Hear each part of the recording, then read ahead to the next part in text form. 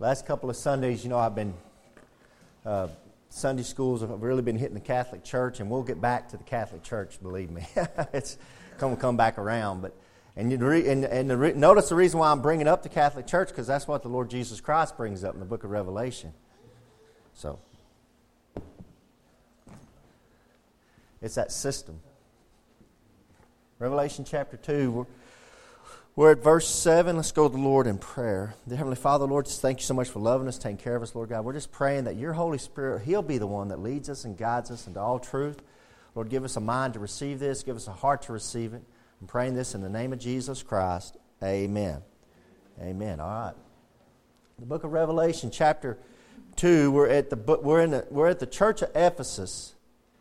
And remember, these 7 churches, I put this over on this board, these 7 churches are, there's 7 literal churches, but they're also a timeline of church history. And we're breaking it down, and I'm going to try to leave this up as long as I can. It might not last long. I might have to rewrite it, but it gives you an idea. Right now, we're in the year 33 A.D. to 200 A.D.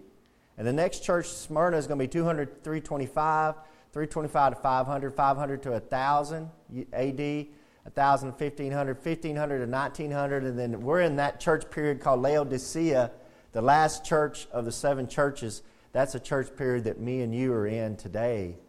But mostly what you have with these dates is there's something significant that happens at that date. Like that date in Smyrna, at the end of Smyrna, 325, that's a Council of Nicaea.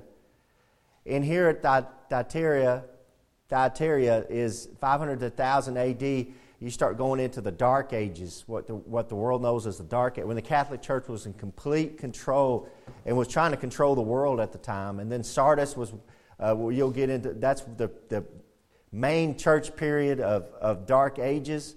And then 1500s, right when the King James Bible is about to be translated, the Church of Brotherly Love that kept the Word of God, that's where all the missionaries come out of. That's the greatest church period in history, was the Philadelphia church period. It's amazing. And we'll get into all that. But today, we're at the end of Ephesus, and we're going to go right into Smyrna. So look at the end of, look at chapter 2, verse 7.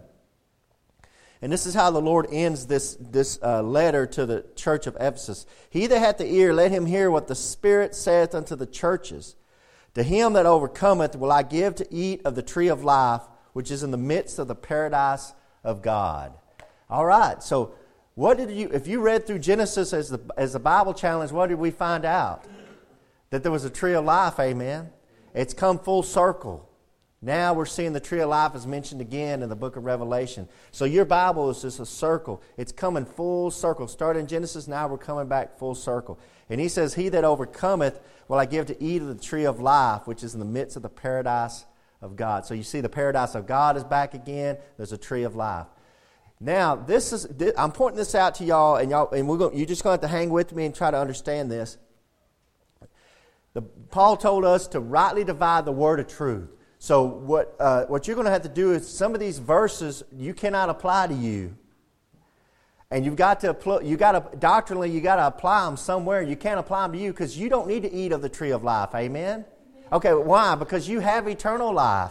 You don't need to eat of this tree of life to keep your life. You have eternal life given to you. We know that in Ephesians chapter 2, Galatians, Romans. Jesus Christ told us there in John chapter 3. So we know that we have eternal life without eating of any tree. So this specifically is a verse that we've got to apply to tribulation saints. And you're going to see this when the tribulation period gets started, the day of grace, what we would call the day of grace, that ends. Then you've got to keep the commandments of Jesus Christ, and you've got to survive, endure to the end. Then you'll be saved. That's not us. We're raptured out. We're going to be raptured out. But you've got to understand the tribulation period context of these verses, and you're getting a little taste of it here, where he says, "Him that overcometh will I give to eat of the tree of life, which is in the midst of the paradise of God." Turn to Revelation 22, verse 14. Revelation 22, verse 14. Let's look at this a little deeper. And this is at the end. This is after the New Jerusalem comes down, after the 1,000-year reign of Jesus Christ. In Revelation chapter 22, verse 14. And you need to know that it's Jesus. Look at verse 13. "I am Alpha and Omega, the beginning and the end, the first and the last. Blessed are they that do His commandments." So here's somebody who's keeping the commandments, "that they may have right to the tree of life and may enter in through the gates into the city. So there's somebody that has been keeping the commandments, and they're allowed to go through the gates into the city and to eat of this tree of life. Guys, that's not you. You're already in the city. Amen? Okay, that's where your mansion's at, is in that city. You don't need the tree of life. You've been given eternal life by Jesus Christ, John chapter 10. So this is a different class of people. This is tribulation saints that have come through the tribulation period that have didn't take the mark of the beast, because if you take the mark of the beast, you'll go to hell. Okay? So don't take the mark of the beast, that endure to the end, get their heads cut off. They're there when Jesus Christ comes back. These are those people. And there's some of these people that are the children of those people. Okay, and we'll get into all of this as we go through the book of Revelation. But I'm just showing you, go back to Revelation 2. I'm just showing you that there's some stuff here that doesn't apply to you. Just like we've learned that there's things that don't apply to you, they apply to the Jew. Okay, so you can't take scripture. You got to say, who is God talking to? Who does this apply to? That's called rightly dividing the word of truth. When you do not rightly divide the word of truth, which Paul commanded us to do, rightly divide the truth. If you do not do that, you will become a heretic. And number two, 9 times out of 10, you'll join a cult. All these cults, they take verses that don't apply to the Christian and apply them to Christianity. That's where a lot of the trouble with these cults come from. Yeah, they have verses to back up what they believe, but they don't apply to me and you. Seventh-day Adventists are real bad about that. They try to take all these commandments, don't eat the pork, you got to worship God on Saturday, on the Sabbath, and then they try to apply it to Christians. And they take those verses, and they sound really good until you get into the book of Colossians and you get into the New Testament, and it tells us we don't have to be judged by holy Sabbaths or new moons. So, guys, it's all about rightly dividing the word of truth. All right, back in Revelation 2, look at verse 8. Let's go into the next church. So we're going to go to the next church. Now, this next church is Smyrna. It's a church at Smyrna. Here's a picture of a modern-day Smyrna, kind of give an idea of what it used to look like. You can see the modern-day building in the background, but here's some of the tall... Man, that's just amazing that they could do that way back then. 2,000 years ago, 3,000 years ago, that's what they were building way back then. I couldn't do it. And we like to think about how stupid they were back then. Guys, these guys were not stupid. Don't get that. God has given us knowledge in the late 1800s, and knowledge has increased just like Daniel said it would in the end times. Knowledge has increased just like Daniel, the book of Daniel said it would. But that knowledge has increased because of God. God's allowed it. These guys were incredible architects. Look at that. Look how straight that is. It's amazing. This is 2,000 years later. We were looking at a rock that... Hey, man, we're looking at a rock and what we were doing. And it took 3 of us men out there. We had a tractor with a motor and with the hydraulics, and we're trying to get all this stuff, trying not to bang each other's heads in. We're doing all this other stuff. There's 4 men out there. Actually, 4 men out there. Yeah. Yeah, no, don't be sending us out there to do that. Yeah. But the point is they could do it. I'm just telling you, the ancients were really, really smart. They still hadn't figured out how they built the pyramid, so much so they think aliens might have done it. That's how stupid they are. Okay? This period is going to run from about AD 200 to about AD 325. 325 is going to be the Council of Nicaea, and we'll get into that next church period, the next church period. But this is church history, so these numbers are not set in stone, guys. These numbers kind of overlap. They can overlap each other, but it gives you an idea. This is representing church history as we go through this. So Smyrna the word Smyrna translates into myrrh. And myrrh is an embalming fluid they use to embalm people. If you want the reference verse, John chapter 19, it says they took the body of Jesus Christ down, and one of the things they used was myrrh to embalm him. Okay, so what does that tell you? That translates to tell you this is a period in church history where Christians were being killed by the thousands, by the hundreds of thousands.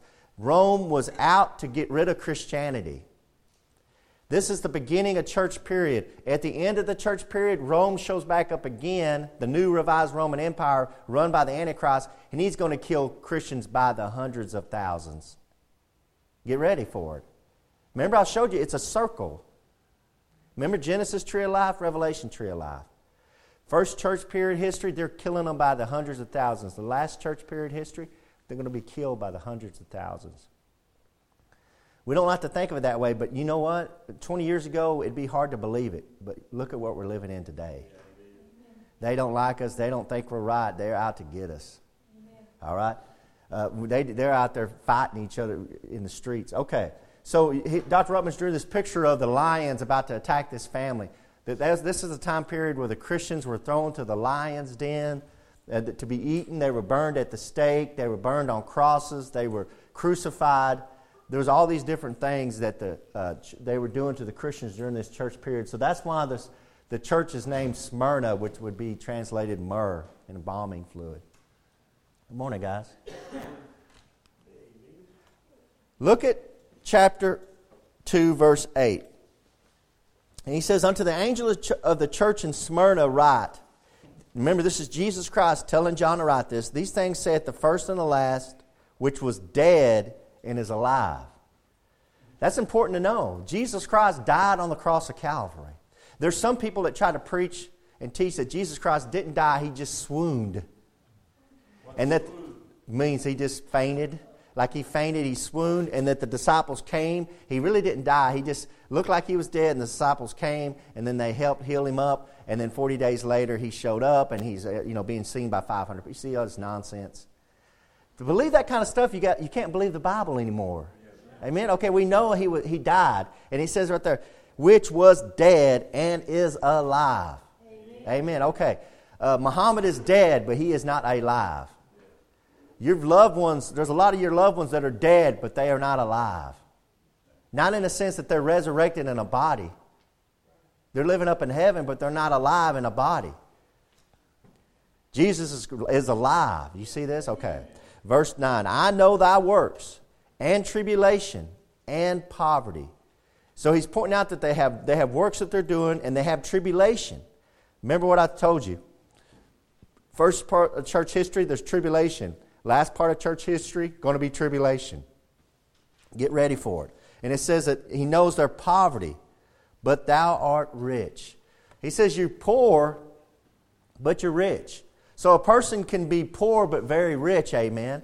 And that means that they're rich in Jesus Christ. They have all the riches, and that's what Jesus Christ is pointing out. He says, I know that you have poverty, but thou art rich. He's reminding them you're rich. They're rich in heaven. They got rewards. Not only are they rich on the earth in peace and the joy that only Jesus Christ can give us. Even though you're poor, you can have that, amen.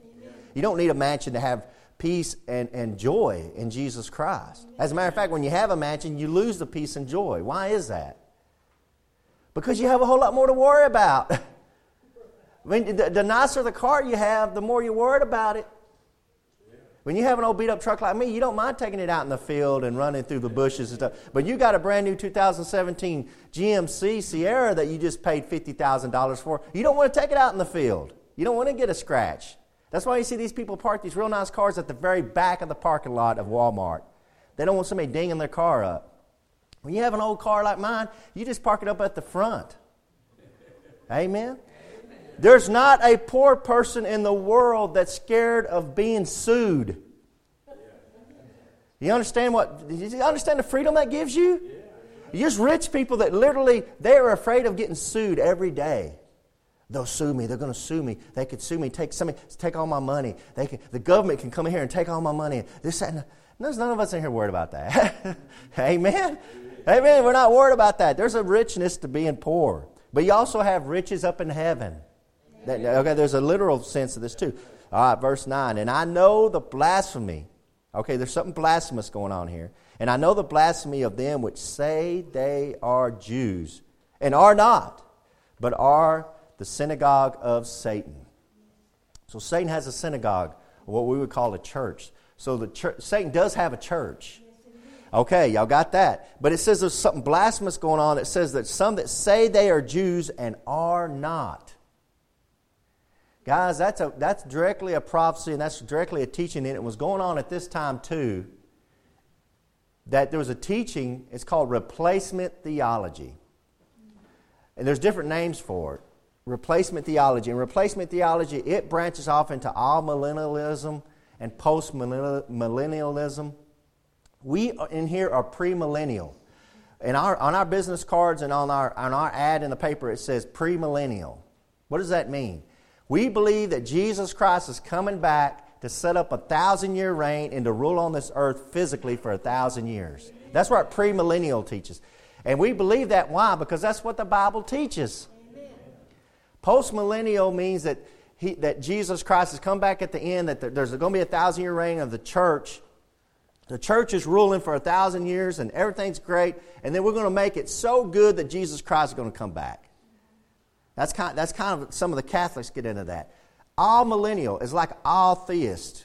All, like theist, you believe in God. All theist, the atheist believes in no God, no God. All is none. So when you say all millennial, you're saying no millennial. So that's somebody who believes there's never going to be a 1,000-year reign of Christ. We're just going to be living on this earth, and then Jesus Christ comes back, and that's it. Well, what's the problem with that thinking? Well, the main thinking is that does away with Revelation. That's why these guys that believe that way teach Revelation. They always try to put it way back in church history and say it happened way back in 33 A.D. and 70 when Titus destroyed the temple. That's what all this is a prophecy of. That's nonsense. It don't match up. They make it figurative and they try to do it away with spiritually. So they believe since a Christian is a spiritual Jew, that he also is a physical Jew, and therefore gets all the promises given to the Jew. An example, the land. So, we in here are spiritual Jews. We are spiritual Jews in the sense that we're like Abraham, our father. How's that?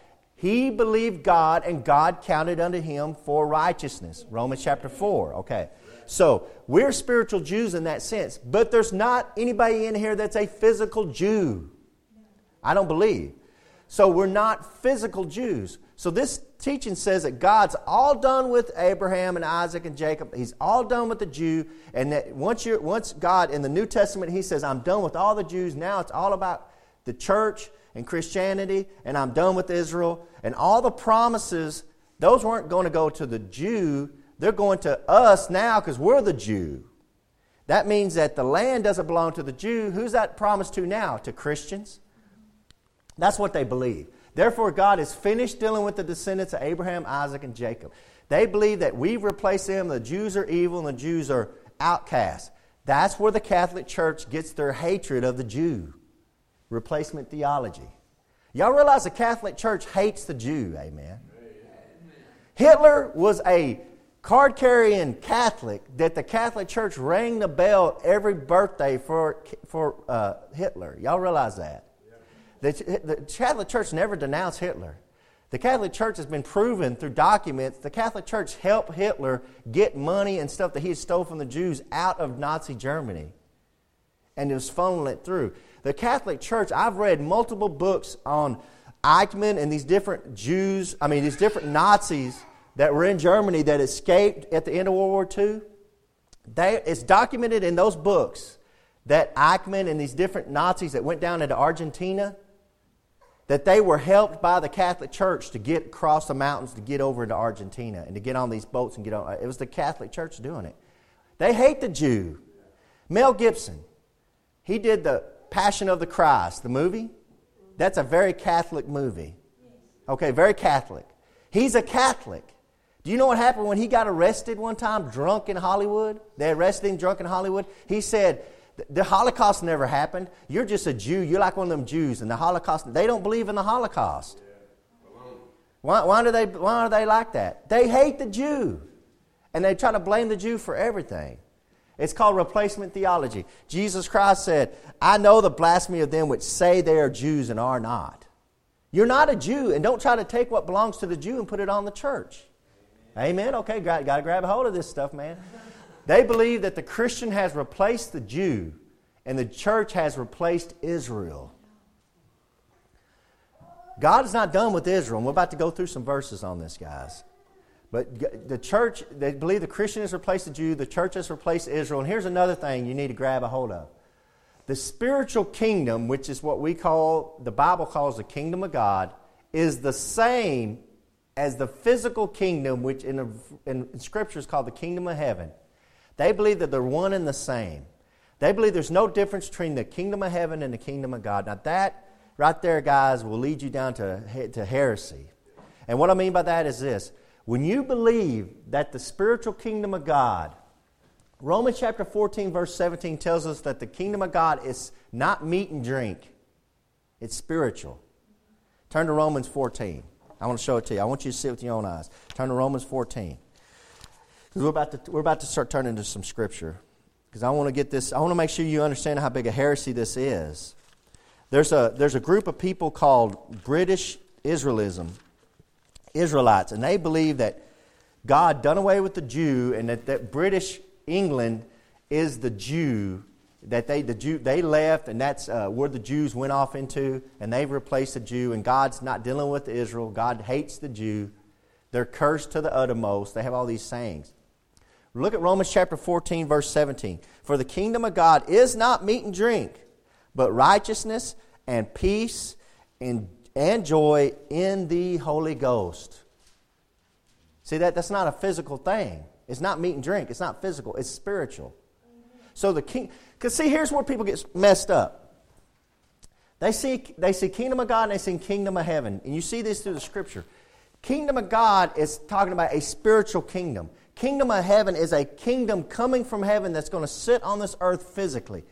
That is the millennial kingdom that Jesus Christ talks about the first of Matthew, where he says, in the kingdom, blessed are the poor, this, that, and another. He's giving the constitution of the kingdom of heaven, which is a physical kingdom, what we call the millennial reign of Jesus Christ. Right now, are we supposed to kill and beat people up to bring in a kingdom? No, we're not supposed to be setting up a physical kingdom. We're supposed to be praying for our kings. Praying. Well, how are you going to do that if you're setting up a spiritual kingdom? Because we don't have a kingdom. Our kingdom's up in heaven. And we're waiting for that kingdom to come here. But it's not here yet.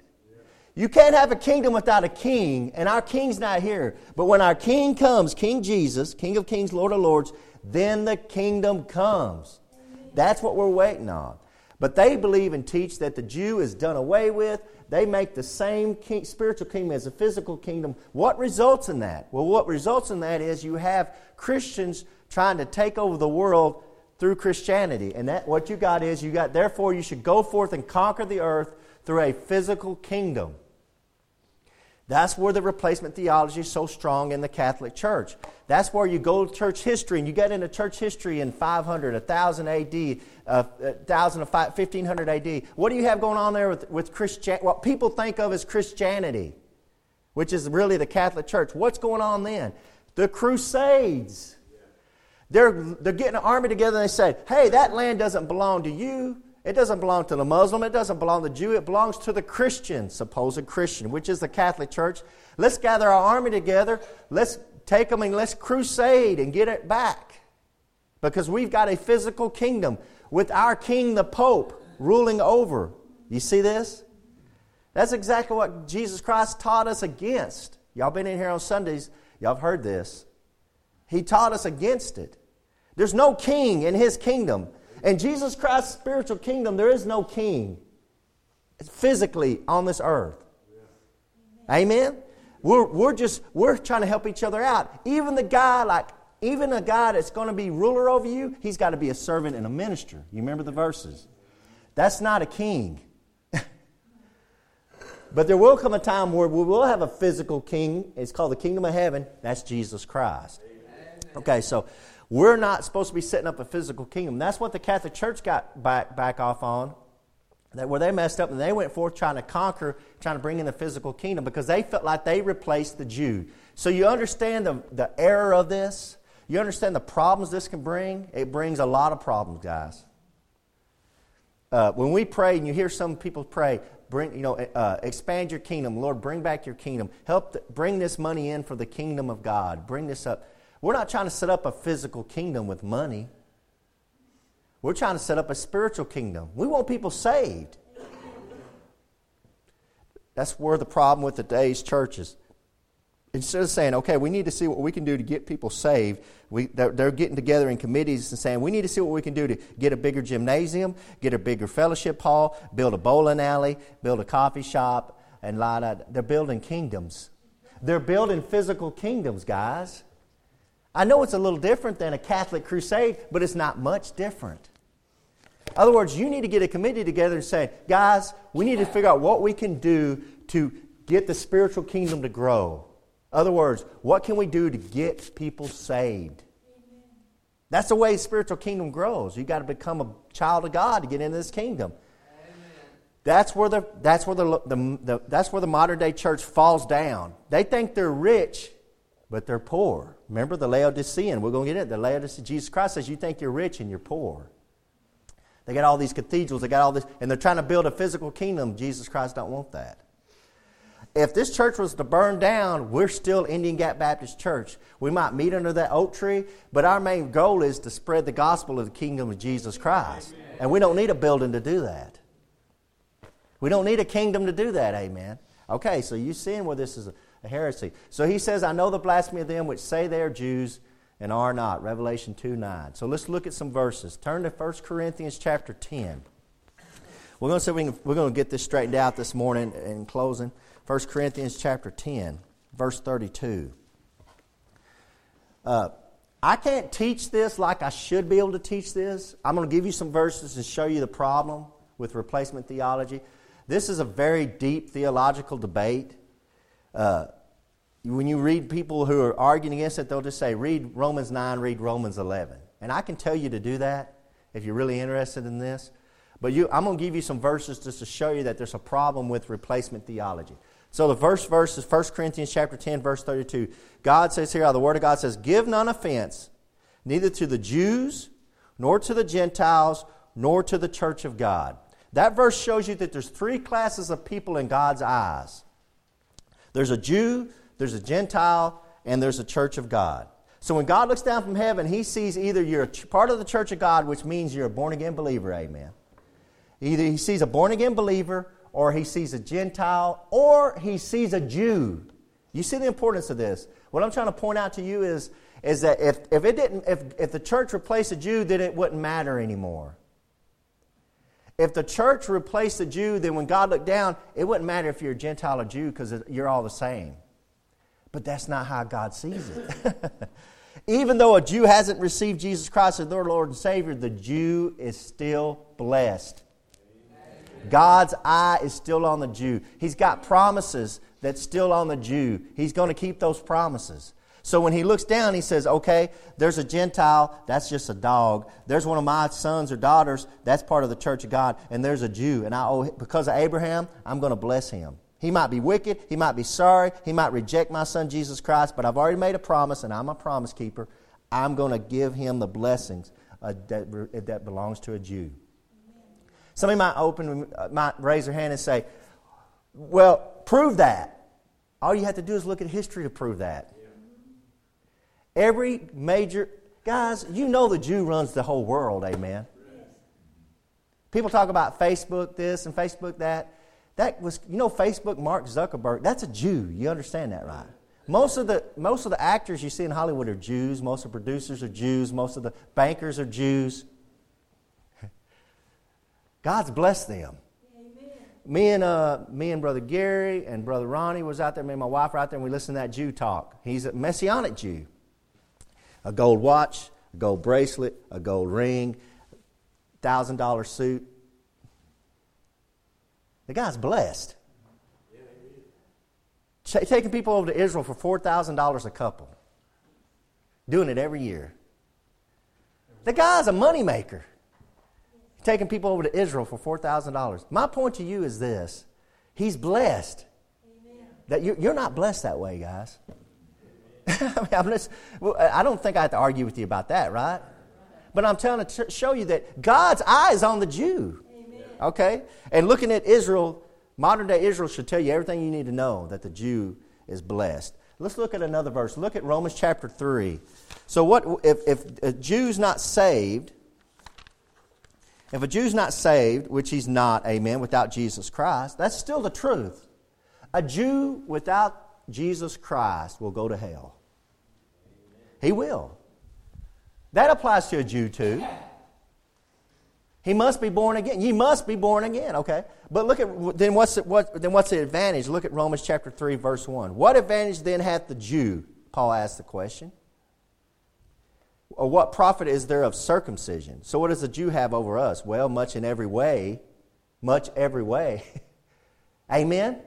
Okay, the Jew, much in every way, he has an advantage over us. You don't have to be a Christian to see that. That's why the Jews hated. The Jews hated because he's blessed. Right? Yeah, maybe y'all don't see it the way I see it. I see jealousy of the Jew. you see what? Jealousy. People are jealous of the Jews because they're so rich and so blessed. Much in every way. Chiefly, what's the main thing? Because that unto them were committed the oracles of God. God bless them and let them do all the words of God. Every book in your Bible is Jewish. Your Messiah was a Jew. Everybody you're getting, everything in your Bible, Paul, Luke, I don't care what they say, Luke was a Jew. They're all Jews. Amen. So get a hold of that. Look at Romans chapter 9. Romans chapter 9, verse 3.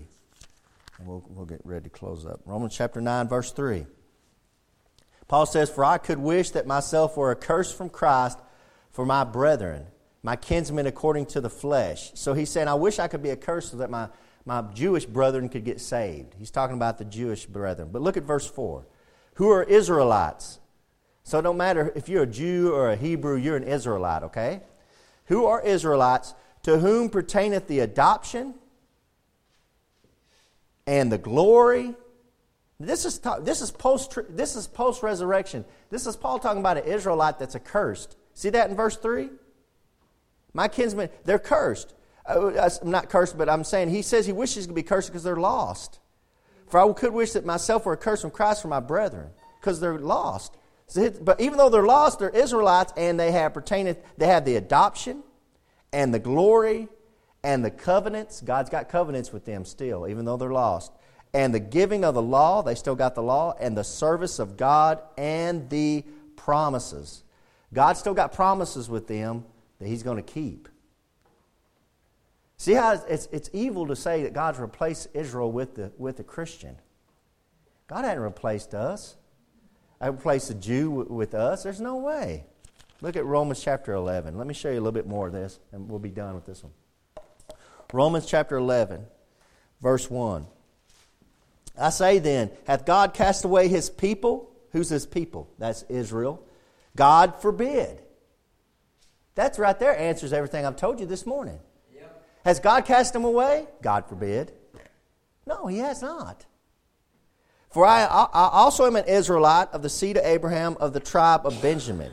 Now, skip down to verse 25 for time's sake. Look down to verse 25. For I would not, brethren, that ye should be ignorant of this mystery. What's the mystery? Lest ye should be wise in your own conceits. Here's the mystery, that blindness in part is happened to Israel until the fullness of the Gentiles come in. So what's going on is God is bringing in the Gentiles. That's me and you. And He's blinded Israel so we can get saved. And that's a mystery. But He did it. And there's blinders on Israel. Hey, listen. If there's anybody who should receive Jesus Christ, it should be a Jew.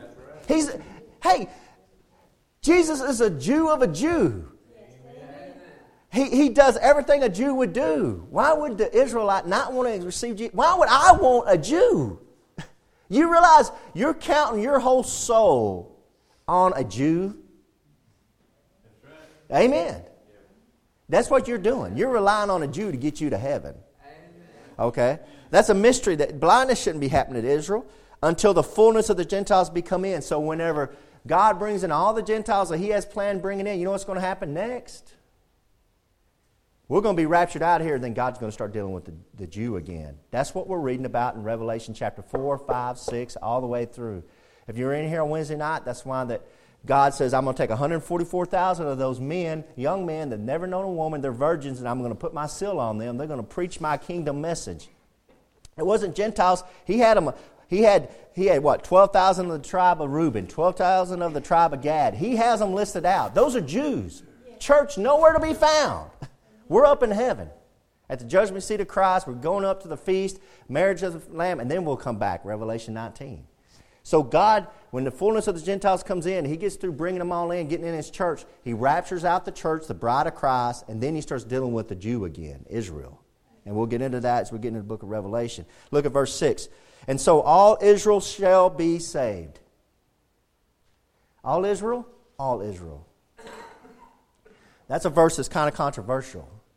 But I believe the remnant that's left in Israel after the rapture of the church, when the Antichrist rises up, I believe they're all going to be saved. Because in Zechariah it says they'll look on him whom they pierced, and they'll have sorrow for their, like an only son. So those Jews are going to be, when God takes those blinders off, it won't be anything for a Jew to receive Jesus Christ. Once God takes those blinders off, because that's what remember, there's blindness, then they'll get saved. They should all be saved. Amen. They should all be saved because that's their Messiah. And so all Israel shall be saved. That's at the end of the tribulation period, okay? As it is written, there shall come out of Zion the deliverer, that's Jesus Christ, and shall turn away ungodliness from Jacob. That's future, brother. That's future, sister. That's in the future. God's not done with Israel. God's still got stuff to do with her. It just said it right there. For this is my covenant unto them, verse 27, when I shall take away their sins. There's going to time, he's going to wipe all those sins away. Whose sins? Israel, Jacob's. See that in verse 26? Jacob. That's not the church. That's Jacob. That's future. I thought the church already had their sins wiped away. If you're saying that the church replaced Jacob, why are we reading these verses where the sins are going to be wiped away? I thought they were already wiped away. They are wiped away. We're talking about Israel. You see how this stuff don't make sense unless you divide it up. Replacement theology is straight out of hell. It's blasphemy. That's a strong word. That's the word Jesus Christ used. Blasphemy. It's a blasphemous teaching to say you've replaced a Jew. To say, I'm a Jew. You're not a Jew. No. And like Brother Ronnie pointed out, you notice that Jew when he said Sunday? He said, I'm God's chosen people, and I'm one of them. Arrogant. Arrogant. But he's right. And you better not mess with him. Amen. You better not mess with him. God's eyes on him. He's arrogant. He might be sorry. He might cheat you out of every dime you've got, but you better not mess with him. I'm just giving you some advice. As concerning the gospel, they are enemies for your sakes. But as touching the election, they are beloved for the Father's sake. God still loves them, even though they're enemies. Man, for the gifts and calling of God are without repentance. The gifts and calling of God without repentance. Meaning that He called the Jew, He gave him promises, He's not going to repent of that, He's not going to change his mind. To replace the promises God made to the Jew and apply them to the church makes God a promise breaker. Also, you must spiritualize and make figurative a vast majority of the book of Revelation and the Old Testament. That's what you got to do when you believe in replacement theology. You got to do away with the vast majority of the book of Revelation for that reason. So you don't want to do that because then you have to take Revelation. That's what they do, and they spiritualize all of Revelation. They try to make it figurative. Why? Because they're trying to do away with the Jew. There's a lot of people trying to do away with the Jew. Amen. Here's a picture by Gustave Doré. He was an artist back in the 1800s, late 1800s. Here's one where he's drew David cutting off Goliath's head, holding it up. Hey, don't mess with Israel. Yeah. I love that, man. Even got the blood right there. They didn't teach you that in Sunday school. Holding up Goliath's head. You know, here's the Philistines are all Goliaths. And there's all the Jews. Here's this was off a t-shirt, and it said the nations and empires that have tried to destroy the Jewish people, and then it has a list of them all the way down here, and they're all been done away with. Then it come to the Soviet Union, they're gone. Then it said Hamas, it said it's in process. But here it says the Jewish people, the smallest of nations, but with a friend in the highest of places.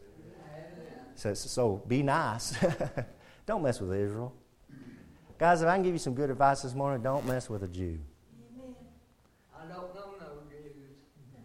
What do you mean they won't negotiate? Here's a cartoon, and here's Israel as a lion, and he's got one of his cubs. What do you mean they won't negotiate? He's got a gun. See, it looks like a Arab. They won't negotiate. The only reason Israel hasn't destroyed Iran is because we haven't let them. They begged Obama to let them go in there. And they would have wiped them out. They would have leveled Iran. I promise you that.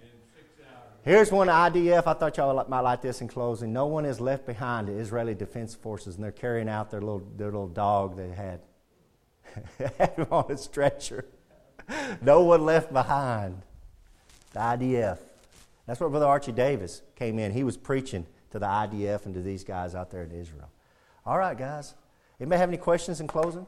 Yes, sir. The Jews believe in Jesus Christ, but they don't believe in the same Jesus Christ. They believe in a Messiah, and they believe the Messiah is still coming. He ain't here yet. He's not here yet, and they think Jesus Christ is a bastard. He was born because he didn't know who his father was. They say he's nothing but a bastard, but we know his father was God. So. And then you said after the rapture, he'll get them and straighten them out. Yeah, there's got to be blindness in part. So after the rapture, when the Antichrist comes in, we're raptured out, church is raptured out. God's going to take those blinders off Israel. Then in Zechariah it says that they're going to mourn after their only son. That's when I believe that the blinders come off. They realize we crucified our Messiah. Because there's no reason for them not to believe that right now. Yeah. But the only reason is because God's got them blinded. And then after that, that's when they're going to start turning. There's 144,000 of them that are sealed that are young men. Have to be. I'd figure they're young men because they're virgins, and they're all 144,000. They go out and preach this gospel, man. And then that's when Satan is going after the Jew. You see that in Revelation chapter 12. Man, he sends a flood after them, and God takes that remnant, puts them off into Petra, is hiding them out, feeding them in the wilderness.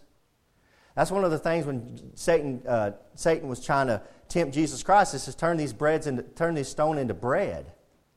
Well, that's the right thing to do. That's what Jesus Christ is going to do. What's going to happen for the Jew in the tribulation period, but that was the wrong time to do it. It's showing you that Satan can get you to do the right thing at the wrong time. He's a very powerful being. So, any other questions? Main thing to remember this Sunday morning, don't mess with Israel. Amen. That's one thing I like. What some of the things Trump's done is he's trying to help Israel out, and then some of the things he's done, he's not helping them out. So he's kind of on the fence right now for me. That's why I was so much against Obama, is everything he did against Israel. That's what was going to destroy our nation. All right, let's go to the Lord in prayer. Dear Heavenly Father, Lord, I just want to thank you for your words. Lord God, I ask that and pray, Father, that your Holy Spirit, He is the one that led us and guided us and taught us this morning, Lord God. And Father, I ask you to give us wisdom out of your book, Lord God, to understand these things. And thank you so much for Jesus Christ and the price He paid for us on the cross of Calvary. We appreciate that so much. I'm praying this in the name of Jesus Christ. Amen. Amen. Amen.